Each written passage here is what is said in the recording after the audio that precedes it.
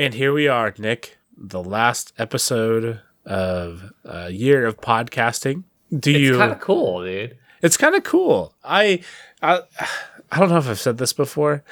What I remembered when we originally started talking about doing a podcast was I just really wanted to be at a point where I could be like, yeah, we're on episode 17. Like, I feel like for whatever reason, 17 is going to be the number. Like, where I feel like it wouldn't be so new and so embarrassing to tell people. Yeah, that's true. And now I have a much easier time telling people now, but go ahead. Sorry. Yeah. Well, now the problem is it's like, oh, yeah, I have this podcast that I've been doing for now it'll be over a year after this episode. And that's a long time. It's like the opposite. It's like, I'm just a little embarrassed to tell you I've been doing this secretly. But I have this podcast that I've been doing for a year. I know. But it's pretty cool. It is. Any initial, any reactions from recording our last episode of the year? Yes. One, okay. It's very cool because we've stuck with it. We've done it every week. And I didn't know how seriously to take. I didn't know how seriously it was going to, how much we were going to dedicate to it. And yeah. And two, dude, did you feel like we were going to figure out some more specific niche or more specific thing to talk about than we did?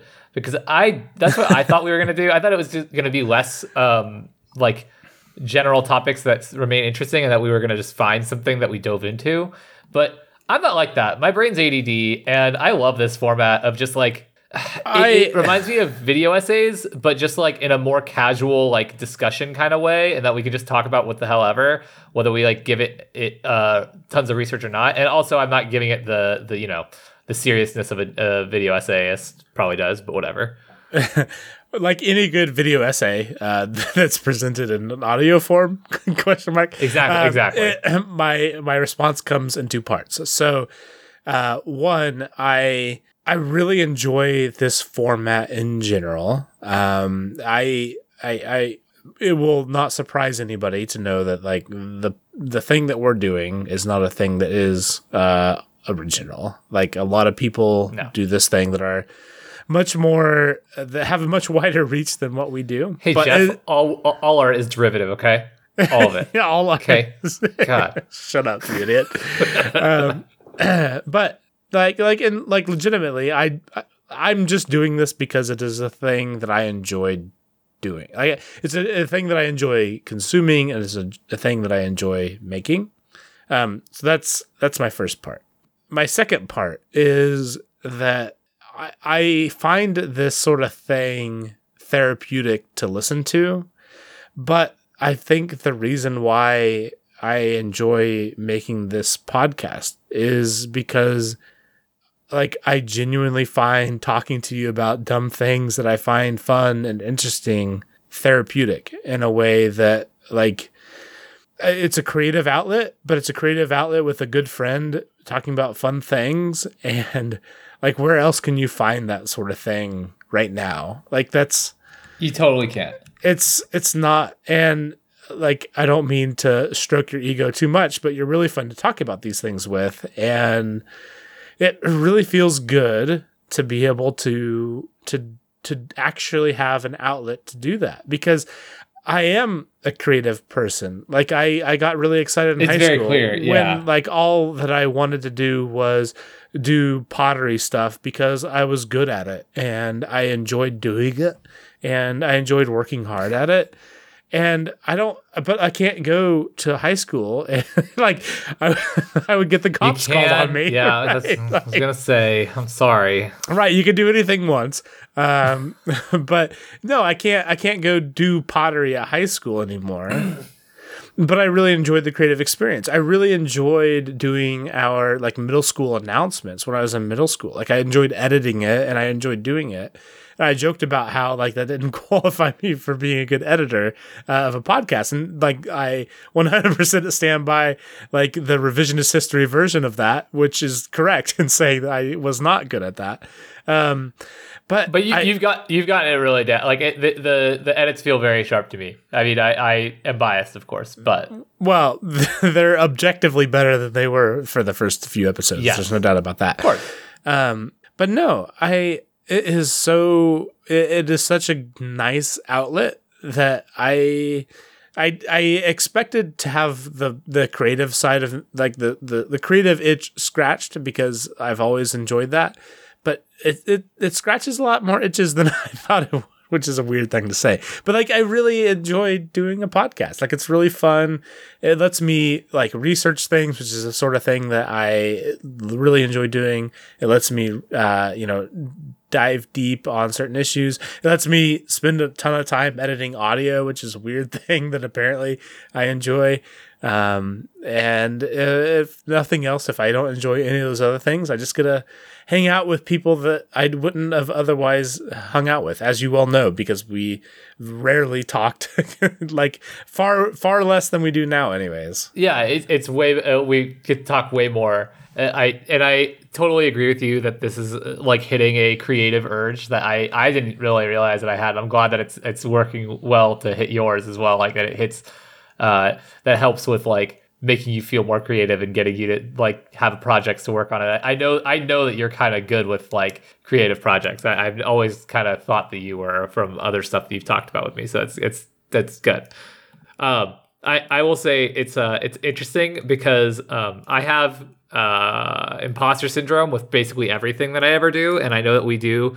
Like it's when we talk about a topic, we call them like that we've researched it. Like we've always said a bunch that it's internet research, not lab research. Yeah. But I think us doing this in a very like entertainment style way, like if the term infotainment, which is not us, but we'd be like all caps tainment and then like size 2 info, right? But like I think that makes it like it quells my imposter syndrome fears. Like when at my old job, whenever I was tasked with training someone new, I'd be like, "You want me to train a new hire? You want me to do what? Are you sure I'm qualified to do that? I've only worked here for 5 years." You want me to explain anything remotely complicated or interesting to a group of people? Right, That's right. crazy. Right, but like the fact that we're doing it as a conversation that's just fun and like laughing at it the whole time makes it feel a lot better.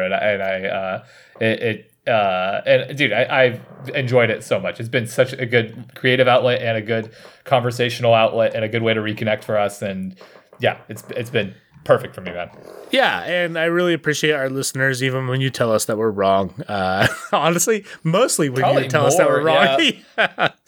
It's like it has been a lot of fun, and I really, really appreciate the opportunity to be able to have an audience, even if it is like a weird amateur podcast audience where it's a little bit like I'm just wandering into the Wild West of people and talking to people, but it's fun. I enjoy it a lot, and I wouldn't trade it for the world.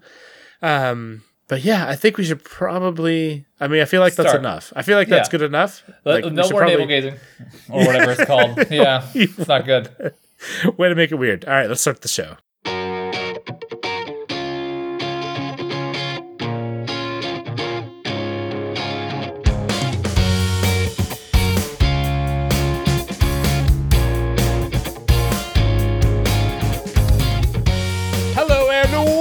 To the year we started a podcast, the episode where we finish a first year of podcast, where I am your co-host Jeff, and where I am your other co-host Nick.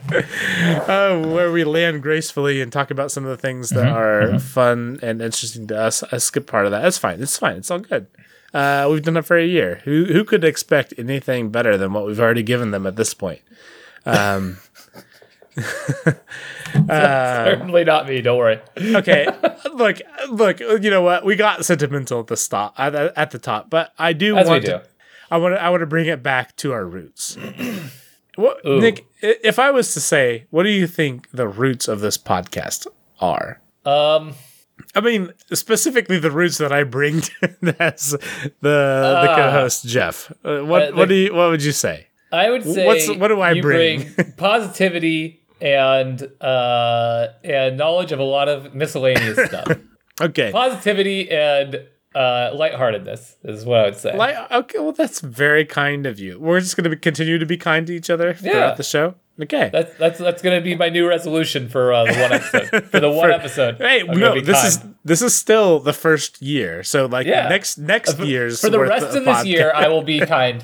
For the next, thank you. Okay, so Nick, I'm honestly, you know, I kind of take back everything that we talked about. Like I'm a little bit offended that you didn't know that the thing that I bring to this show is social awkwardness and social anxiety and etc. Oh, Jeff, that's because I also bring that. You don't think I bring that, but I bring a lot of that, a lot of that. Okay. Before I even tell this story, so like behind the curtains, like me and Nick, we record this show, and then I edit this show. And then I proceed to like remove all memory of the show, apparently, from my head. And occasionally we like repeat topics. I want to make dead sure, Nick, that at least you're on board with me. Have I talked to you about mystery ice cream delivery? I don't think so. Okay. It didn't sound familiar in the topic thing. Okay, I want to make, like, if we're going to be wrong, we're going to be wrong together. And if we're wrong at, like, midway through, you're going to stop me and correct me. I just want you to know that I have consumed so much caffeine and sugary nonsense in my life that, like, my brain is not functional. Like, I don't believe that it is any longer, like, a fully functioning human adult's brain. It's just, like, a mess of, like, caffeine addiction. And if I don't know, it's not my fault. I cannot be held accountable. You cannot be held accountable. Exactly. That's fair. All right, we're going to dive in. Okay, so Nick, you know how I am with people. I don't even know how else to like expound upon that. Just, like I do. I generally like to not inconvenience people. Like I feel very awkward about that. So my wife has been going through some work stuff. We are very, very fortunate to be in the position that we are. She gets to work from home and by and large gets to like hang out with our kids when they're doing like kids stuff. But she's been going through some work things that have been hard. And it was one night, it would have been maybe like last Thursday or something like that. So like a week ago or shortly less than that. And somebody showed up at our door and came with an order from like Uber Eats or something like that. And Nick, I'll tell you, do you remember like the original story from somebody bringing food? Okay, they brought food to your neighbor's place, and you had. It was our food, but it got delivered to our neighbor's house, and we found out a little bit too late after they'd eaten part of it. Yep, and they felt terrible.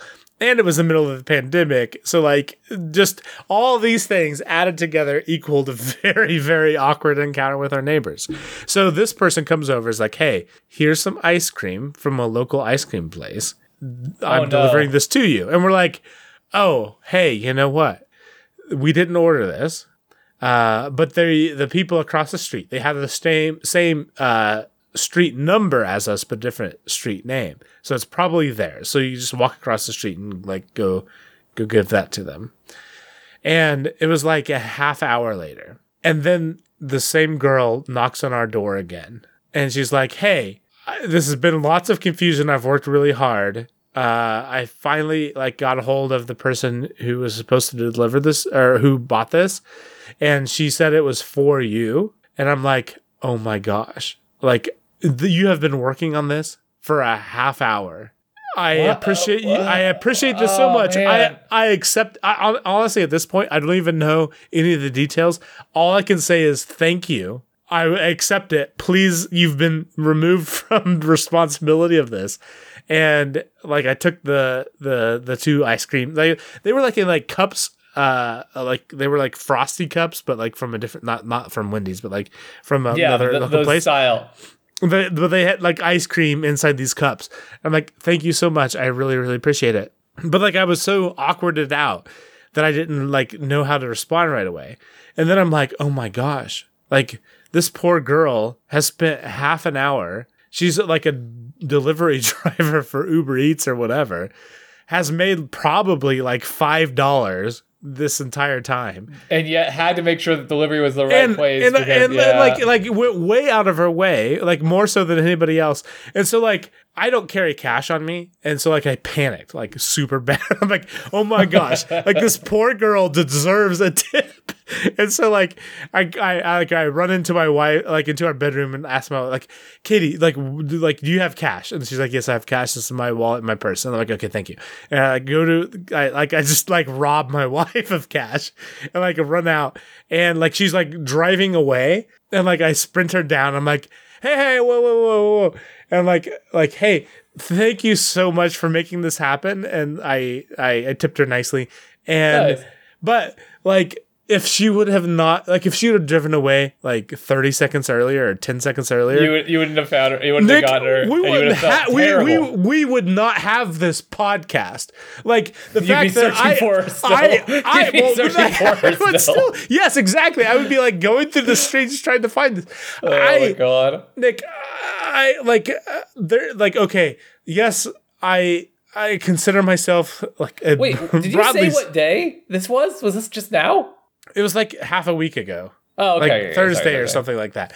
But like, Nick, if I could not have found her and I would have been dealt the guilt that would have been like, hey, this girl was super nice, tried to find you guys like to deliver this, finally figured out that you were the right place, and also had to do it for no tip, like I would have died. Like 100% would have died.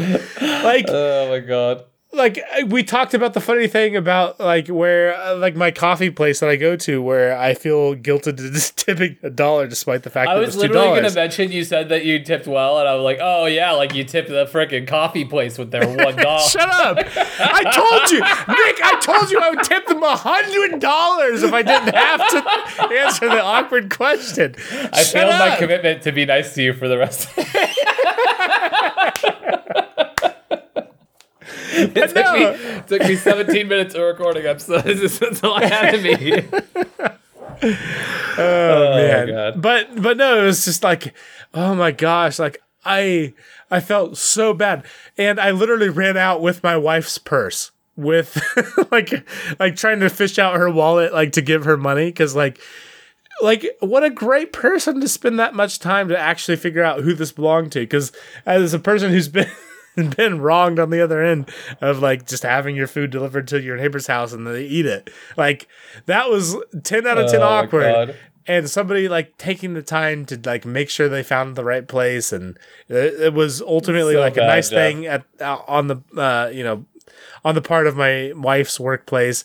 And like we just didn't know, and I turned them away. I felt so bad, and I'm so glad that we were able to chase her down, because like I would feel so bad. Like there's nothing worse than the social awkwardness of like dealing with weird awkward encounters, dealing with tipping, but being the person who shorted somebody and forced them to spend a half hour is like. That is just 10. Like that is 17 out of 10 worse for that me. That would have been a lot of guilt for you. Like, oh man, you spent like extra half hour and you just dropped that at my doorstep and left. Like, oh my gosh, please send me your address or Venmo or something, because like, oh my gosh, that was so bad. So that was quite uncomfortable. It honestly sounds very uncomfortable. It sounds like your worst nightmare, basically. Yeah, no, basically it was my worst nightmare. And I'm very glad that it worked out, because those people is good people. Like there's so many people that like are just doing a job, but if they are faced with like just driving off, because she could have easily just like picked the next job and moved on, but she took the time to actually try to figure this out and called somebody who was, a half a continent away to figure out where this was supposed to go, and then figured out with our weird, my city has terrible like marking systems for addresses, and she like was willing to figure out how all that worked and did it all. And what a good person. She deserved sounds like they deserved it. Yep. Yeah. Completely agree. So Nick, we have one of two things. So we can talk about some gratitude things, which I don't know, I feel like have been a little bit mushy, or we can talk about some follow up on some sports things. I mean, I'm happy with either one, dude. If you want to be mushy more, I'm down. Or we can, if you think it's too mushy and it's not fitting the thing, we can talk follow up on sports. Let's talk about follow up on Actually, Nick, okay. Well, I do want to talk about follow up on sports. Before we do that though, do you know what sushi grade fish means? No. Tell me. Okay. What does that mean, Jeff? Yeah. Okay. I want to talk about this, and the only reason I really want to talk about it is because I talked about how I have some sort of allergy to some sort of fish. And so what I have done recently is I will go... Nick, when did you first have sushi? Like, in your lifetime? I can remember going to sushi for sure in my freshman year of high school. Probably around then is like the first time. So like, I don't know. And I don't think it was fancy or anything. Like 14, 15 or whatever? Yeah, 14 or 15. So I was like 25, and which I feel like is the difference between growing up where you grew up versus growing up in Kansas. Just grew up in Whiteville, California, rich Whiteville, California. It's real good. Go ahead. And I'm pretty sure that like at 14, you probably had better sushi than I've had probably in my life. I have some caveats to that probably, but like, more or less. Anyways, we talked about some sushi stuff the other day, and 2 episodes ago, I was like, I had a very, very clear allergic reaction to some kind of sushi that I had eaten. And this is not the first time that this has happened to me. Like, I love sushi. I'm like, it is my favorite food. But there is some kind of sushi. And like, the problem with me is I order, like, I want everything. Like, I want all of the sushi, like all the different types. I enjoy it so much. But there's one type of something that I am super allergic to. And so what I have done recently is I've stopped ordering all of the sushi, and I only order one type of fish at a time. And so like today I went to lunch and I ordered salmon, like salmon nigiri. And so like I just doing salmon stuff. Yeah. And I had no reaction. That's a win. It is a big win. But what it made me think of, like, man, can I, like, is this an accurate experiment? Because like I don't really understand what sushi grade fish means, and like maybe I just got like bad fish. I'm not really sure. And so I don't know what it means either. Okay, I want to tell you, but then I want to like ask a question after that. So sushi grade fish, from best I can tell, is sushi that is on the scale of fresh. Either one has been frozen for like 15 hours or something like that, very short amount of time if it's a very, very fresh, or 2 has been frozen for a week if it's like slightly less fresh. And the only reason why they do that, like there's no other reason other than it kills parasites. And so I think like if you get frozen salmon, like I'm pretty sure you can just like straight up eat that, which is very weird to me. Yeah, because I've always thought of like sushi as like some like magically pristine, very, very pure fish. But I think it is, I mean, maybe I'm wrong, but I think it's just I'm eating raw fish that has been frozen for a second. Like, I'm pretty sure that's what it is. All of it is, though. Like, I looked into a little bit more. Like, it's the same thing for like tuna and albacore and red snapper and etc. Like, it's all just fish that has been frozen for a second. Okay. And that feels really weird to me. It does. It does. Does that feel weird to you? Like that's what sushi is? Like you just does.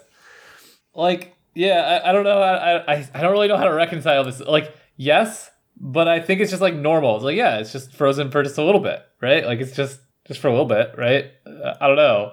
But like beef tartare, which is like the raw beef version of sushi, is also kind of the same thing, I think. Like, I feel like we shouldn't trust that. Like that you're just eating raw food that you've only been frozen for a little bit. That doesn't seem good. But maybe that's what my thing is like raw meat in general. Like I've been so ingrained in me as a bad thing, and it's like really, really weird to, 1, even accept that as okay, but 2, like unapologetically enjoy beyond belief. Like I love sushi so much, and to know that is like, oh man, that's just like you just caught it out of the river, and then you froze it for like half a day, and then you're just good. Fine. Like just go to town. Now it's fine.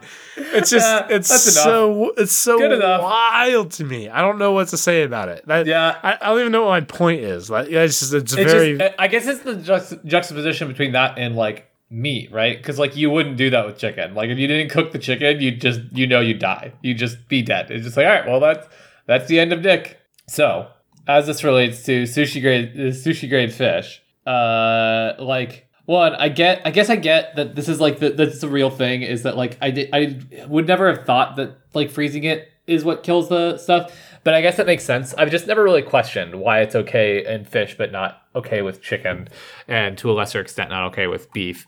Because beef you don't have to cook as much to get, like you don't have to cook it almost at all, right? Depending on the bacteria. Technically, yeah, beef you can just straight up eat raw. And honestly, most meat you can eat straight raw. Okay. It's just there's a percentage chance of badness that you have with that. Right. It's very interesting. But yeah, if you freeze fish for a certain amount of time, depending on how it was raised and etc., like you can just straight up like cut it off and take a bite and you're good. And that feels very weird. Like like if I were to go to like Walmart right now, I could buy some salmon from their like little meat section, put it in my freezer for 7 days. And technically that's sushi grade salmon when I thaw it out. But the amount of confidence I would have of pulling that out of my freezer, letting it thaw, chopping off a piece of it and straight up eating it without cooking it, that seems wild compared to going to whatever sushi restaurant, which by and large probably is doing about the same thing, give or take, because that is how it works. Like it is so like that is so incomprehensible one direction, but nonetheless, I still just do the opposite of that, which is just blindly trust the sushi restaurant to do the other side of it. It's very, very strange. Jeff, in my the people that I trust the most in the world are the people preparing my sushi and the people preparing my poke, because if I start questioning it, that will question half of my meals that I eat out. Like when I eat out, like only half, huh? Only half. Yeah, only half of my DoorDash deliveries and restaurant visits are to sushi and poke. I think I'm probably actually more. You're probably right. I'm sorry. Ah, man. No, I just want to eat fish though. Even like that's the wild thing is like even with all this weirdness, I love it so much. I like as a person who really didn't eat sushi at all until they were in like their professional career. Like, oh my gosh, it's so good. Oh my gosh, it's so good. Even if I have an allergic reaction occasionally, it's fine. I can feel like I have the flu. It's worth it. Nick, let's talk about this very interesting topic that I was like tangentially aware of to some degree, but not to probably the extent that you know. So you want to explain to our listeners what we're going to be talking about, and we can just kind of dive in. Okay, so it's interesting. This week we're going to talk about the metaverse, which is a thing that's in the news a lot this year. I feel like this is a year of people just talking about the metaverse. And you say that you're tangentially aware of it. I don't feel like it's fleshed out enough that anyone can be super dug in. I've talked to some people who work in tech circles or tech related industries that seem to feel like they have a real good grasp on what the metaverse is, and I do not believe them. No offense to Chris or Tommy out there, I love you both, but I do not believe you. So what do you know about the metaverse? Or would you rather me give a broad? Here's my perspective. Yeah. One, it sounds like a thing that is 100% going to be a thing that we all like think of as commonplace in the next handful of years. Sure. I think that it is a thing that we feel like we understand and will realize how little we understand it in a few years. But like, if you want me to give a definition of what it actually is, it is our digital presence in the world, and represented by, and depending on who you, like, where you look at this, like by an avatar, but if nothing else, by some sort of digital identity. Yes. Where your experiences are all combined into this one way that you experience the broader internet and all the weird things that the internet does. Right. You'll hear people call it like Web 3.0 because it's supposed to be like replacing the internet. Facebook is very bought into the idea that it will mostly be VR. It'll be like VR experiences or AR experiences. But I mean, there's so many visions for it. That's what I think is very interesting. Facebook or Zuckerberg said today that Facebook is going to rename itself, and they've said previously that they want to stop being considered a social media company and start being considered a metaverse company. Multiple big tech leaders, like I guess I say big tech leaders, mostly Zuckerberg and what's the name of the guy? Tim Sweeney from Epic Games, have talked about the metaverse being the future and talked about their platforms being more about the metaverse than about gaming or about Facebook, which I think has kind of made it a thing. Do you feel like the idea of a VR version of a metaverse is the kind of thing that is actually achievable in the next, I don't even know how long, like 10 years?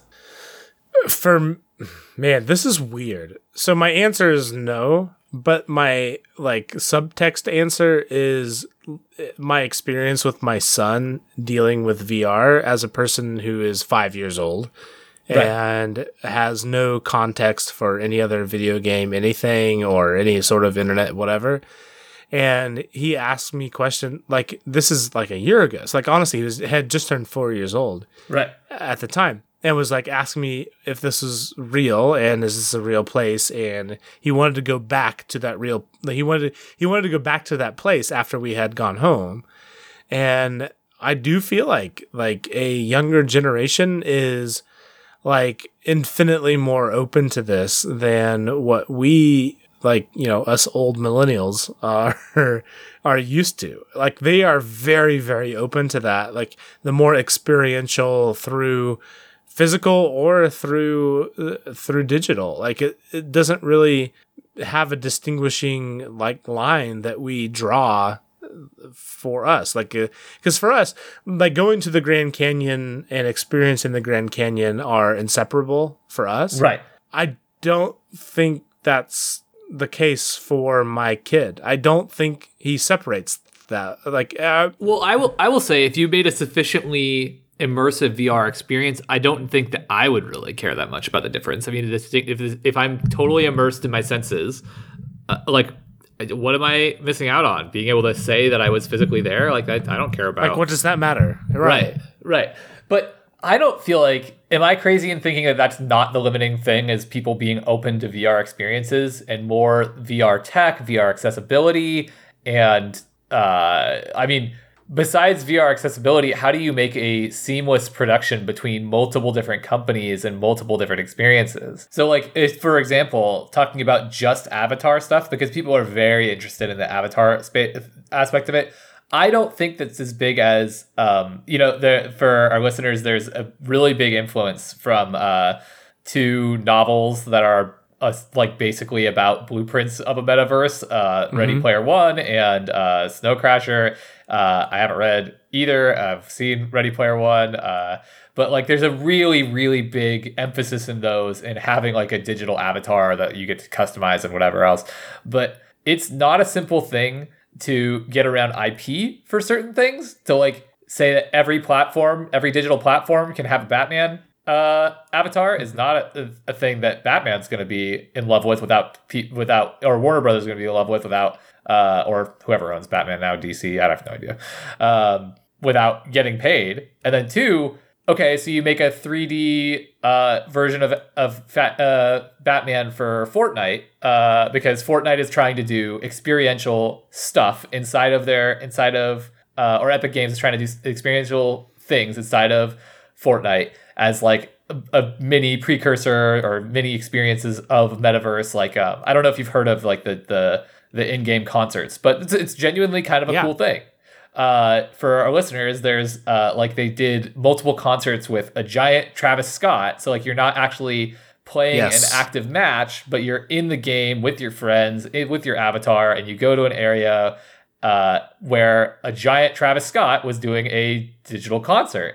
And that's kind of cool. Like, I kind of dig the idea that, like, you could get online and, like, go to a concert with your friends. I would love the full concert experience all the time, but there's definitely... I'd rather go see a concert even digitally that I couldn't, than have to drive 4 hours, or if the band I want to see is across the world, not see them at all, right? Point being, okay, so you can get a Batman avatar in digital, or Batman avatar in Fortnite, but how does that translate to a more 2D space like a side scroller, or how does that translate to a VR space? Because it's not a VR model that like would be perfectly equipped to just like translate over. How does that translate to a lower resolution game like, I don't know, Minecraft? And is it all of that very restrictive in terms of like the hardware necessary to get it? I relative to the internet, which is very accessible because you can get it on basically everything right now. You can get it on a $50 pay-as-you-go track phone or whatever. But you could not do anything of the sort with Fortnite or definitely not VR. So I want to pull the ripcord as far as like talking about this from a video game perspective and just talking about. I love this conversation from an entertainment perspective. Yeah. Live experiences are a commodity that are extremely valuable. Like that has been a thing that, like, obviously, bands have taken advantage of, but also like comedians and other various forms of live shows, etc. And the obvious restraint there is like you have to physically be there in person to experience the in-person experience, which seems like that seems obvious. But I do genuinely feel like that could be broken down and commoditized. So what I mean by that is one of the podcasts that I love that you know what I'm talking about. They have a in-person live show for the first time in a couple of years that will be out in Seattle. Yes. And I'm certainly not going to go to Seattle. No. I don't have the time, money, etc. to go to Seattle. Like that. Or you at least don't have it for just this. Yeah. Not for just this. But if I could pay $200 to have my VR body go walk into the theater and, except for my physical body being there, experience it live in person, that is a steal to me. I totally agree.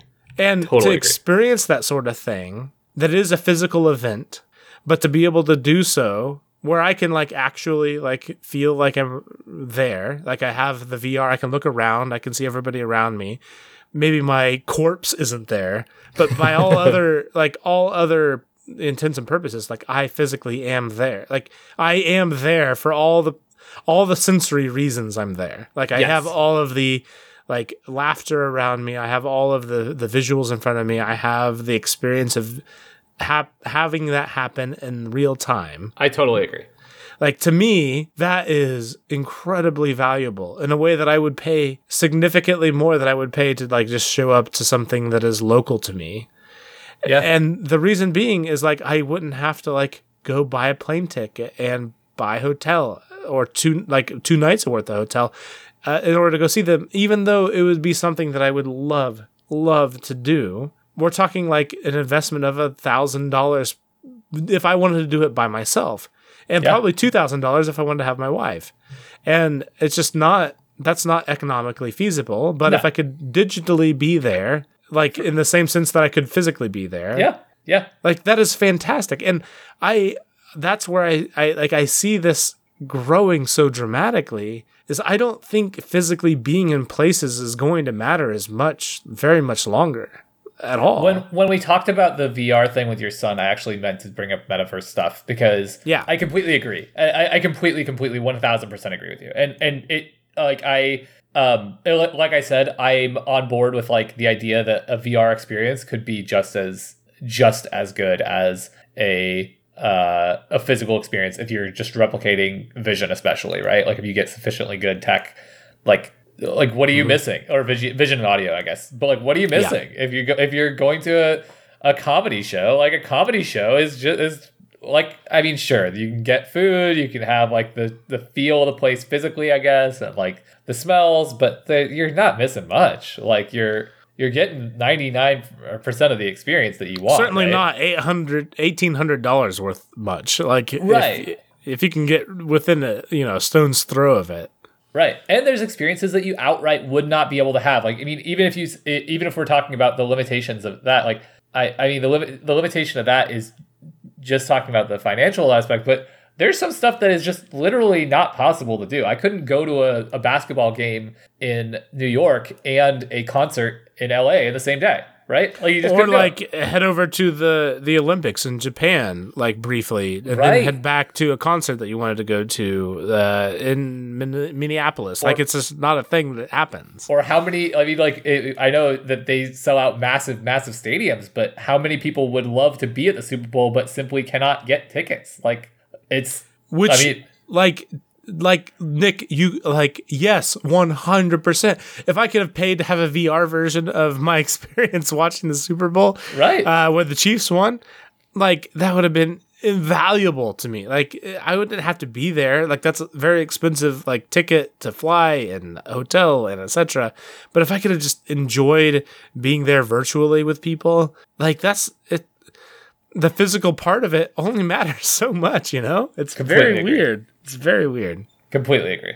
But I am critical of the idea. So, like, I guess the reason that I bring this up, and I brought it up in a kind of adversarial tone, and I didn't mean to do that, but it's kind of where my head is always at when it comes to things like Facebook, is I guess I just don't see the internet, or like, I don't see the internet being replaced so seamlessly, and I don't see that, like, big tech companies have a vested interest in proclaiming the future, because when they proclaim that tech is going to go a certain way, that technology is going to shape a certain way, especially very large changes, they are pushing for a change that they can capitalize on, right? They say this stuff in part because they want to be able to capitalize on it.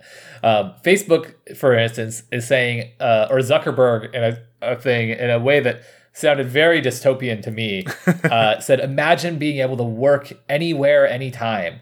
And, like they had a presentation where he's apparently, I didn't actually watch the presentation. I don't remember if that one was actually publicly available or not, but I was reading a Verge article on this, and he did a interview with The Verge. The reason I was reading that is he was talking about having like digital whiteboards that you could log into a VR meeting for instead of Zoom, and everybody could be around and everybody could physically engage with a whiteboard.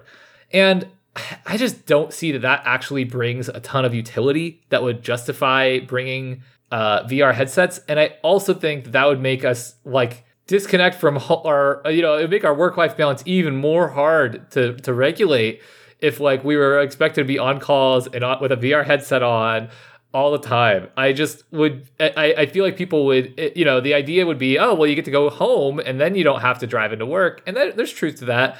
But I just picture it as being more on call and more connected and more watched at all times because you're on a VR space. And it's like, why aren't you moving around in VR? What, do you take your headset off so you can go walk your dog or something, or or pay attention to your kids or whatever? Yeah, that seems a little out of touch a little bit, because I especially I don't know if I would have had this opinion like pre-pandemic, but especially as a person who has worked through a pandemic, the idea of a remote or a digital whiteboard or whatever the frick, like that is not in touch with the reality. Whiteboards, in my opinion, are the greatest thing ever when it comes to collaboration, but they are a in-person physical medium only. Totally. Like there's a certain reason why that works, and I don't exactly understand why it is, but it does not translate digitally at all. Like it is truly, it is the greatest accomplishment of physical interpersonal communication that doesn't we'll have to figure out the equivalent for digital, but it's not trying to recreate the experience of physical in digital space. Like it is not, that is not happening. Like 0%. Completely agree. And that's my point is that I feel like we are being told a lot by a couple of people, not told a lot, but like there are a couple of very vocal voices in the idea of the metaverse, and one of them is Zuck. And I don't mean to just come into this with my anti-Facebook bias, but also it does feel like some of those voices are very out of touch. And also it's so hard to know what this is going to look like. Like, okay, so are concerts going to be just VR, or are they going to be like digital and VR? Because right now they're just digital. They're just regular old on your screen. And that seems to be pretty cool for most people. I don't know that, like, would I really want to be in like a digital mosh pit or stand? Like, not really, right? Like, that doesn't do anything for me. So there's a lot of like uncertainty with how much of this will be VR or AR related, how much of this can be just utilizing like existing tech, how much does it really replace like the internet as we know it. And I think that the voices that are out there, and there's more than just Zuckerberg. I don't want to just focus on him. There's Tim Sweeney's big on it too, the Epic Games guy that is. Roblox, funny enough, it likes to talk about themselves as kind of doing metaverse stuff, which is it's interesting. I don't really know anything about Roblox, so I didn't look into them at all with this. But it's interesting because and obviously there's a huge NFT and crypto integration with all this. There's of course the idea of like NFTs right now that you're purchasing being your avatar forever going forward, and that's why there's like some of them are valuable, like some of the NFT like art that's out there right now. I don't know how true that is, or how much people will care about transferring your NFT from one platform to another.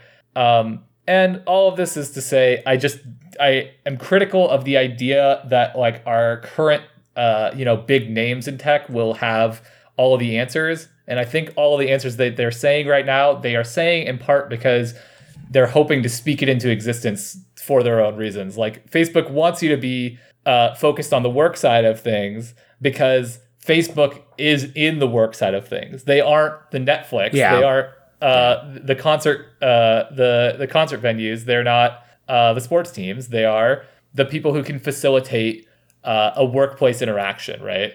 And that's why they bring up workplace interactions. I have more I want to say. I don't know. I feel like I'm just repeating myself, but no, you can tell. It is. Say it. You're good. No, I don't even know. I don't know how to express it. Like, it feels simultaneously crazy, but also inevitable, if that makes sense. Like, it does. This seems so outlandish. Like the idea of experiential media, like digital spaces. Yeah. Like it seems far away in the short term, but in the long term, and long term honestly being defined as 5 years to 10 years from now, seems inevitable. And it's like that's a weird place to live in. Like it just, I don't really know how to say it other than that. Like this seems crazy, but also the most inevitable thing that I could think of. No, I don't know. It's weird. It's very weird. That makes perfect sense to me too. It feels like the thing that sci-fi has always said will happen, and so we have a vision of it in our head, and the vision actually kind of makes sense, right? Why couldn't you just go to a VR version of the Grand Canyon? Like, why not? Well, and like legitimate, I could not get it out of my head. Like the thought of going to the Super Bowl in VR as opposed to watching it on my TV. Oh, and Jeff, like, being able to like walk around like from the midfield line or whatever imagine if there was a VR version of the Super Bowl that you could watch if that was your team. And you could like walk behind the players, like not up to the players, but like right behind the players. No, not even the 50-yard line. You could walk all the way from 30 to 30, just like the players can. Like just behind the players a little bit. And you could watch that entire thing happen. And you could see all the players reacting. Like, how much would you pay for that? Like a lot. Like, I would pay a lot. Oh, you got it completely on the nose, because I'd pay a couple $100 for really good seats to a good basketball game, right? Right. But like, you could get better seats than you'd ever get. Like, you'd get better seats than Jack has, because Jack still has to watch the other side of the court from whatever side of the court he's on, right? Exactly. So like, you'd literally have the best seats of all time, and yeah. And honestly, like, what it would get to the point of is, like, you could literally walk on the mother effing field wherever you want and just, like, be the referee, more or less, and like, and just enjoy the game from wherever you want. Like, that is what it's going to get to. Yep. And at that point, those tickets are way more valuable than, like, watching it in person from the stadium. Are you kidding me? Totally like, if agree. you could just, like, stand on the field and watch it and, like, hear everything the way that everybody else hears it, like, that is, I don't know. That is the sort of stuff that I just, like, it seems madness, but it doesn't seem madness long term. Like, that seems very realistic. Like, we're really good at turning experiences into money. So totally, I only feel like that's just inevitable. I don't know. Anyways, totally. I'll end with like, and that's the kind of monetization that I hope that we see with it. There's talk about, like, how do you monetize stuff and whatever else. I mean, just sell tickets, dude. Just sell tickets, dude. Like, yeah, for real. I really hope that it's not like advertisements all up in the space. Gosh dang it. I know. It probably freaking will be. Have you seen Ready Player One? Because no, I have not. It's okay. So, like, I'm gonna alienate somebody here, but it's not a good movie. It's a very, very bad movie. But the game, it's basically like set in a dystopia where corporations are, like, running the world, and everybody's playing this one video game to get away from how bad the world has become. And the bad guy is the corporation that runs the game, and their secret thing that they're planning on is implementing ads all over your VR screen. And they're like, we can cover 60% of the screen with advertisements without inducing a seizure. And oh my gosh. That's the most, like, I mean, it's very, very on the nose with it, right? With its criticism of advertising. But have you watched Idiocracy? Have you watched Idiocracy? Yes, okay. I have. But, like, that literally sounds like Idiocracy. It like, really does. Oh my gosh. That's exactly what I was going to say. I mean, that's the reason that it's feared so much, is because we could just all see it happening, right? And that would be the sad part, is if it's like, all right, well, I do love this Super Bowl game, but every time there's a timeout, I do have to watch a Mountain Dew ad, or I do have to hear about Brondo, the thirst mutilator. Good old Brondo. Oh my gosh! All right. Okay. Nick, we need to go.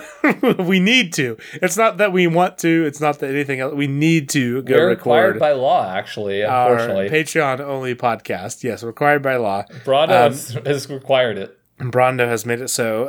It's called The Year We Started Another Podcast. It's a podcast where we talk about like NFL stuff, but also other things too, probably. We narrowed it. Like, we I don't make Nick call all the games anymore. Only some of the games. But it's still fun. So yeah, if you want to check that out, you can go to patreon.com/TiWasApp. And you can also follow us at TiWasApp on Twitter, Facebook, Instagram, TikTok, YouTube, but not Snapchat. And you can find all of that at TiWasApp.com. Not Snapchat. Perfect. Good job, yes. Nick. Did I say Snapchat? I'm good. I think you started to. Anyways, Nick, thank you so much for potting with me. For a whole year. Oh, man. For a whole year. What? That is wild. It is so wild. It's crazy. I appreciate you, sir. You're welcome. This has been the year we started the podcast. Thank you all for listening.